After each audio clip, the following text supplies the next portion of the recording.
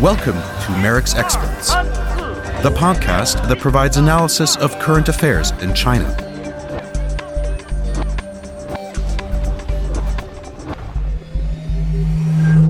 Surveillance technologies, and specifically Chinese surveillance technologies in Africa, are the subject of intense debate these days. My name is Zunke Yoran, and today I have the pleasure of interviewing Jili Bulilani, a Futures Fellow here at Merrick's and a PhD candidate at Harvard University. His research includes Africa-China relations, cybersecurity, ICT development, and internet policy. He has advised the Freedom House Africa program and supported the Center for Strategic and International Studies Human Rights Initiative, and has recently published a paper on the export of Chinese surveillance technology in Africa, which is the focus of today's conversation. Jili, welcome to the podcast. Hey, thank you for having me here. So let's start at the macro level. How is the digitalization developing in Africa, and which countries are seeing the most innovation and adoption? In terms of the macro level, what we're seeing is that many African countries, but particularly Kenya, are aiming to leverage ICT products, so information and communication technologies, as an instrument of development. This is not a recent phenomenon. In fact, it's kind of been stretching for the last 2 decades and a bit more on how to best utilize ICT infrastructure for the further movement of an economy. And so in terms of more broadly thinking about some of the countries that are best utilizing these instruments, Kenya is definitely one of the leaders, but also Nigeria, South Africa. And interestingly enough, Ethiopia is also interested in kind of best utilizing ICT infrastructure for their developmental goals. So how would you define ICT infrastructure? So ICT is the information and communication technologies that are utilized by private actors, but in the case of Africa, mostly public actors for development. And so this can include things like pylons and fiber optic cables and so forth. So thinking about really all the kind of hardware that is necessary to empower a technologically inclined economy. In the EU and the US, and many Western countries for that matter, the role of Chinese companies in exporting tools for public security management or surveillance has sparked a really intense debate about digital authoritarianism. One example from this year is when the European Parliament removed cameras made by Hikvision, a Chinese firm, for security concerns and citing human rights abuses. Would you say that China is already successfully promoting its surveillance and public security system in Africa, or are there large differences between the domestic system and the form of government it supports abroad? Yeah, sure. So this is definitely one of the kind of the key questions that emerges within both the kind of public imagination in terms of China's broad engagements.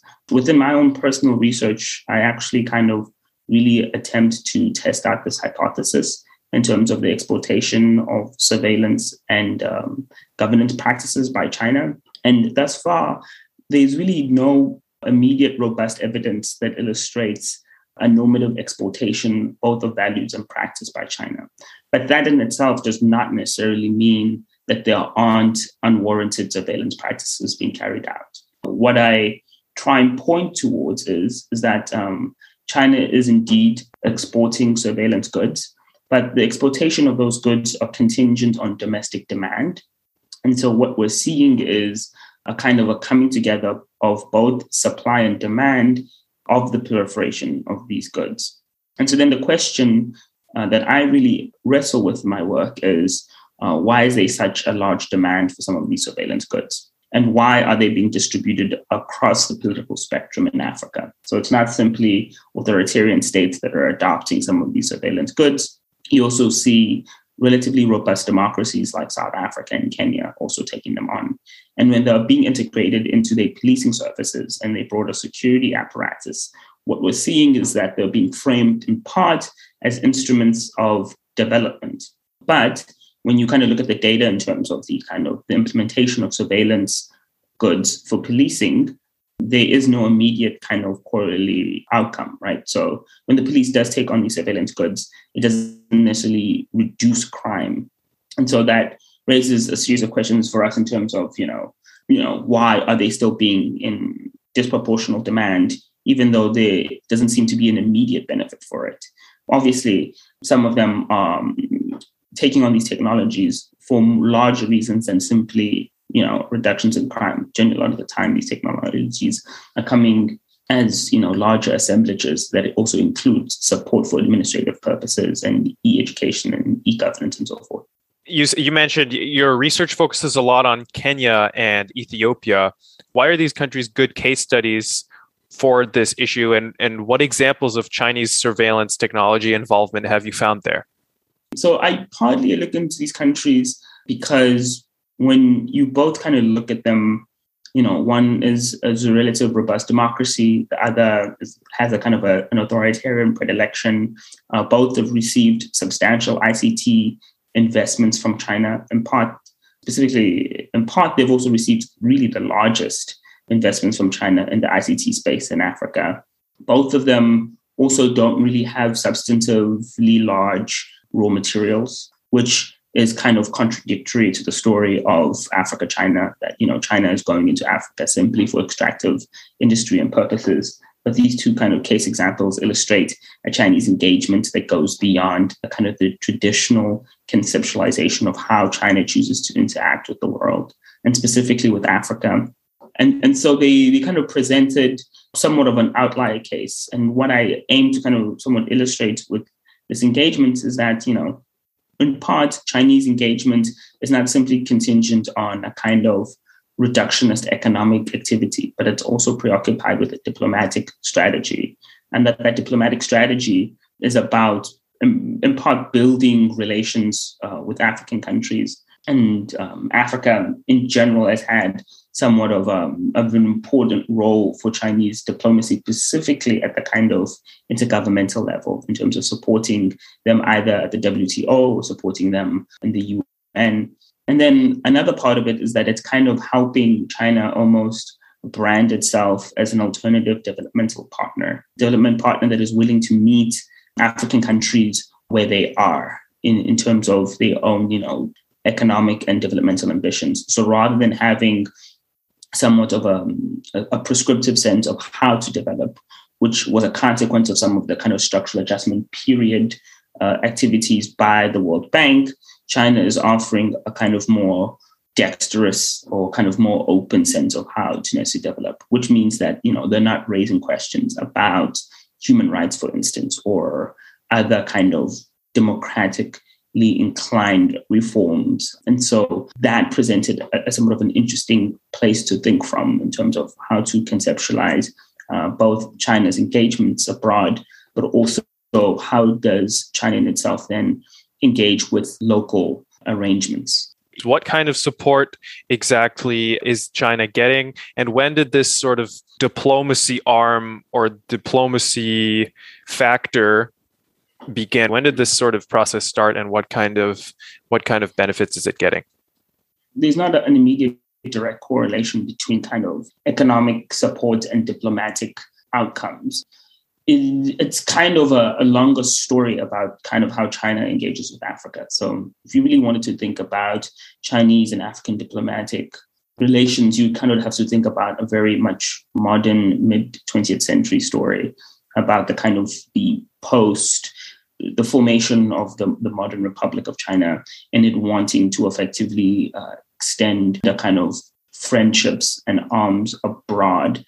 And when China really started kind of building diplomatical relations with Africa, it was about 50s and 60s and so forth.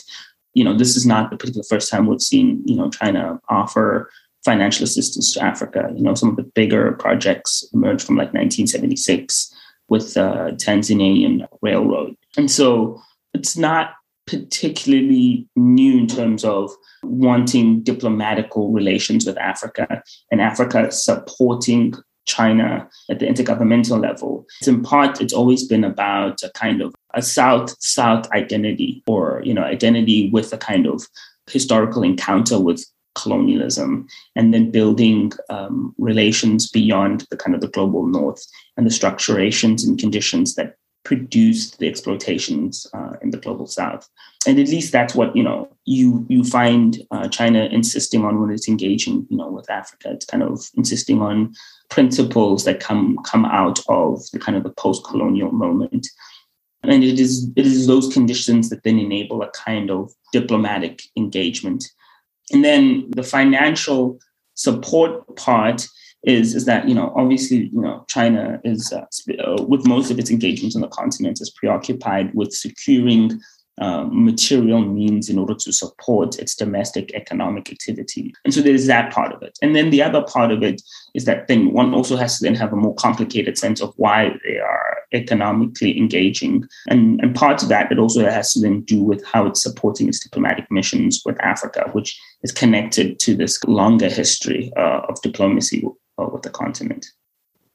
So officially, these surveillance technologies are often being marketed as without any political strings attached, but we know that it is not entirely so. How is surveillance technology marketed in Africa from China? This is the kind of the demand side of the story, which is, why are African, both national and subnational actors purchasing some of these surveillance technologies? And in part, a lot of these surveillance technologies don't, simply come on their own. They come almost as a kind of an assemblage, as a bundle of other technologies that are aimed to effectively deal with some of the social political consequences of institutional voids that are partly connected with an older history of a colonial encounter, but also connected with a kind of developmental wish. And so they are mostly framed as a kind of instrument to overcome developmental challenges, as a kind of, I call it a conscripted elixir to structurally address issues that then are somewhat deeper than, what the technologies can in fact offer, at least immediately. An elixir for who? An elixir for the issues, for the social issues that they're currently facing. So whether it be crime or a kind of administrative backlog or simply kind of public management and so forth. And so that's what on the kind of the demand side is being wanted. On the supply end of it, it's really kind of connected both with China's wish to kind of expand its geopolitical footprint, build diplomatic relations with Africa. And then on the more kind of corporate end of it, it's really about kind of Chinese companies, specifically companies like Huawei and ZTE, to kind of further establish and integrate themselves into alternative markets. What is quite interesting specifically about Huawei is looking at Huawei's long history in Africa. Most coverage, is mostly interested in kind of speculating about its activities in the last 3-4 years, but Huawei has really been somewhat active on the continent since really the mid-90s going forward. And that is in direct correlation with China's go out strategy. And it's also directly linked with then the earliest movement of wanting ICT infrastructure for development on the continent. And so when you're thinking about Huawei's activities on the continent, you kind of have to think about its long active engagement. And Huawei's success on the continent is in part connected with the kind of absence of Western competition. We have to kind of also remember this is the mid-90s and so forth. There was not a prodigious want or engagement with African markets at the time because of the assumptions of political instability across the continent. It was also kind of connected with the failure of the post-structural adjustment period for development. And so there was kind of ripe opportunity for Chinese companies like Huawei to be active in both political and economic environments that looked quite similar to China, specifically rural China. And so for them, it felt as though that they had somewhat of at least a kind of critical edge beating out Western competition that did remain on the continent at that time, in part because of their familiarity with a developing context. And it is kind of from then on that you kind of see its general growth on the continent. And so then some of these surveillance technologies are coming as a part of this kind of longer history of activity. So you would say that since Huawei developed a lot of its early technological edge at the absence of American competition on the continent of Africa, you would argue that it is less so that China or Huawei is now exporting technology to Africa from China, but more so that it is just part of its technological development. The cybersecurity part, or the kind of the surveillance part of it, is one thread in a larger digital infrastructure initiative, which is not to say that there's not a cybersecurity threat. What I try and somewhat illustrate in my own personal work is that a lot of these kind of surveillance technologies that are being incorporated into the governing architecture of the country is almost, in a lot of ways, running ahead of the kind of available legislative architecture in order to manage the introduction of these technologies. I say, there are multiple moving variables as to why there's suddenly an increase in unwarranted surveillance. And it can include more than just one company. Is there a regulatory appetite towards tech regulation and data privacy and cybersecurity and surveillance technologies on the African continent? There is a general growing attention towards the need for cybersecurity regulation. For instance, Kenya initiated a kind of data protection measure in 2018, and that reflects more of a kind of the general European model towards it. My general concerns there is that there might not necessarily be domestic capacity in order to actually enforce the want of these legislation. But if you're thinking more broadly, you're thinking about the continent, only about half of the countries in Africa have anything on paper about data management and protection. And then there's, at the regional level, there was 2014 AU Convention on Cybersecurity, but unfortunately, only about 5 countries signed onto it, and you need about 15 for the ratification and for its enforcement. And so thus far, there is an African-led architecture that's been thought up, but it's not been completely implemented yet. Do you think that the policymakers are getting more inspiration, so to speak, from, for example, the EU's GDPR or from Chinese laws? If I imagine if there is more technology coming from China than opposed to Europe, would they perhaps be getting more regulatory inspiration or even help from China? Where do they orient themselves? They mostly oriented themselves towards Europe, in fact, at least at the legislative level. And I think that in part, it just generally has to do with the predilection towards wanting to build robust data protection measures.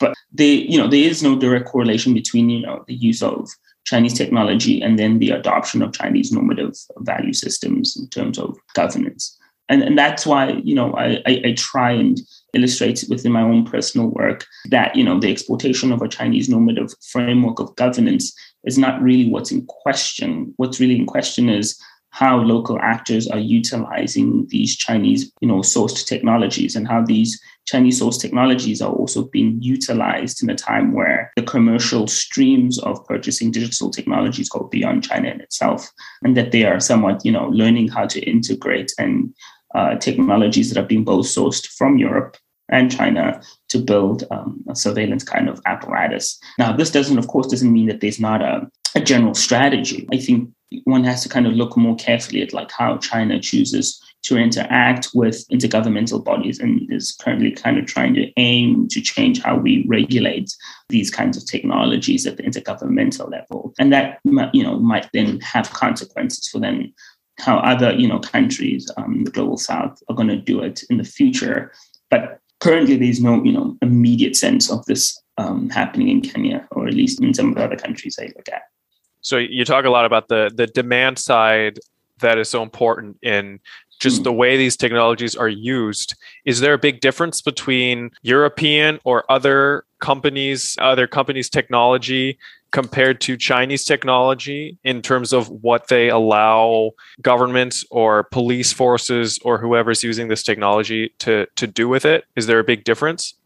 So the difference actually doesn't really lie at the level of the technical capacities of the instrument themselves. The actual difference lies in how they are procured. Because of how China is able to necessarily offer more financially available technologies to African governments, that's why there's such a wide distribution of them as it relates to other European source technologies. And so it's really the question in terms of how does kind of Chinese corporate actors work alongside Chinese state financing instruments that support their expansion across the continent. And when, some of these technologies are being imported, a lot of the time, the distinction in terms of how they're being best utilized by a given country is contingent on the kind of political environment in which they're being brought into. And these companies never really ask questions exactly as to how these technologies are going to be best utilized by the given country. And so they simply give the technology and then say, we're not going to ask you how you're going to utilize it. And it is this kind of almost amoral commitment that then either allows for these technologies to be put to use for, governance reasons or to be used for political surveillance. And so, selling technology to Zimbabwe, which has, a history of human rights violation record, is quite questionable, juxtaposed to possibly selling, a technology to a relatively healthy democracy who might utilize it in different ways. What big events in this space of China-Africa surveillance relationships did you pay particular attention to this year? And what developments will you be watching for in 2022?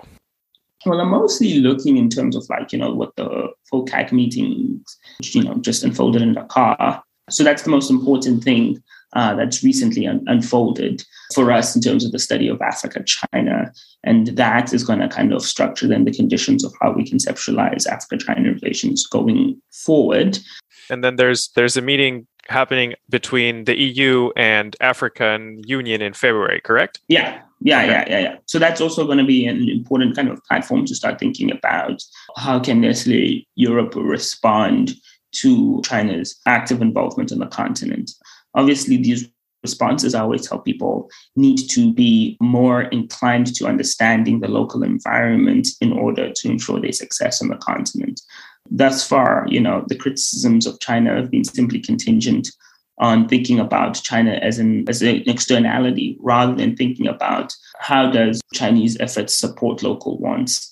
And framing your response to China, people should be thinking about, well, how does this active expansion by China not necessarily serve domestic interests? And how can they then, make a case for how their own domestic interests can be best supported by finding alternatives beyond China? Well, thank you so much, Geely, for talking to me about this very interesting topic, which is sure to dominate a lot of our thinking in the next year and beyond. So thank you so much for your time, and we look forward to also tracking your work in this field as well. Definitely. Well, thank you for having me, and thank you for your time and consideration. And, I hope that this conversation can be somewhat more instructive in terms of how we choose to think about China's engagement with the world. Thank you so much.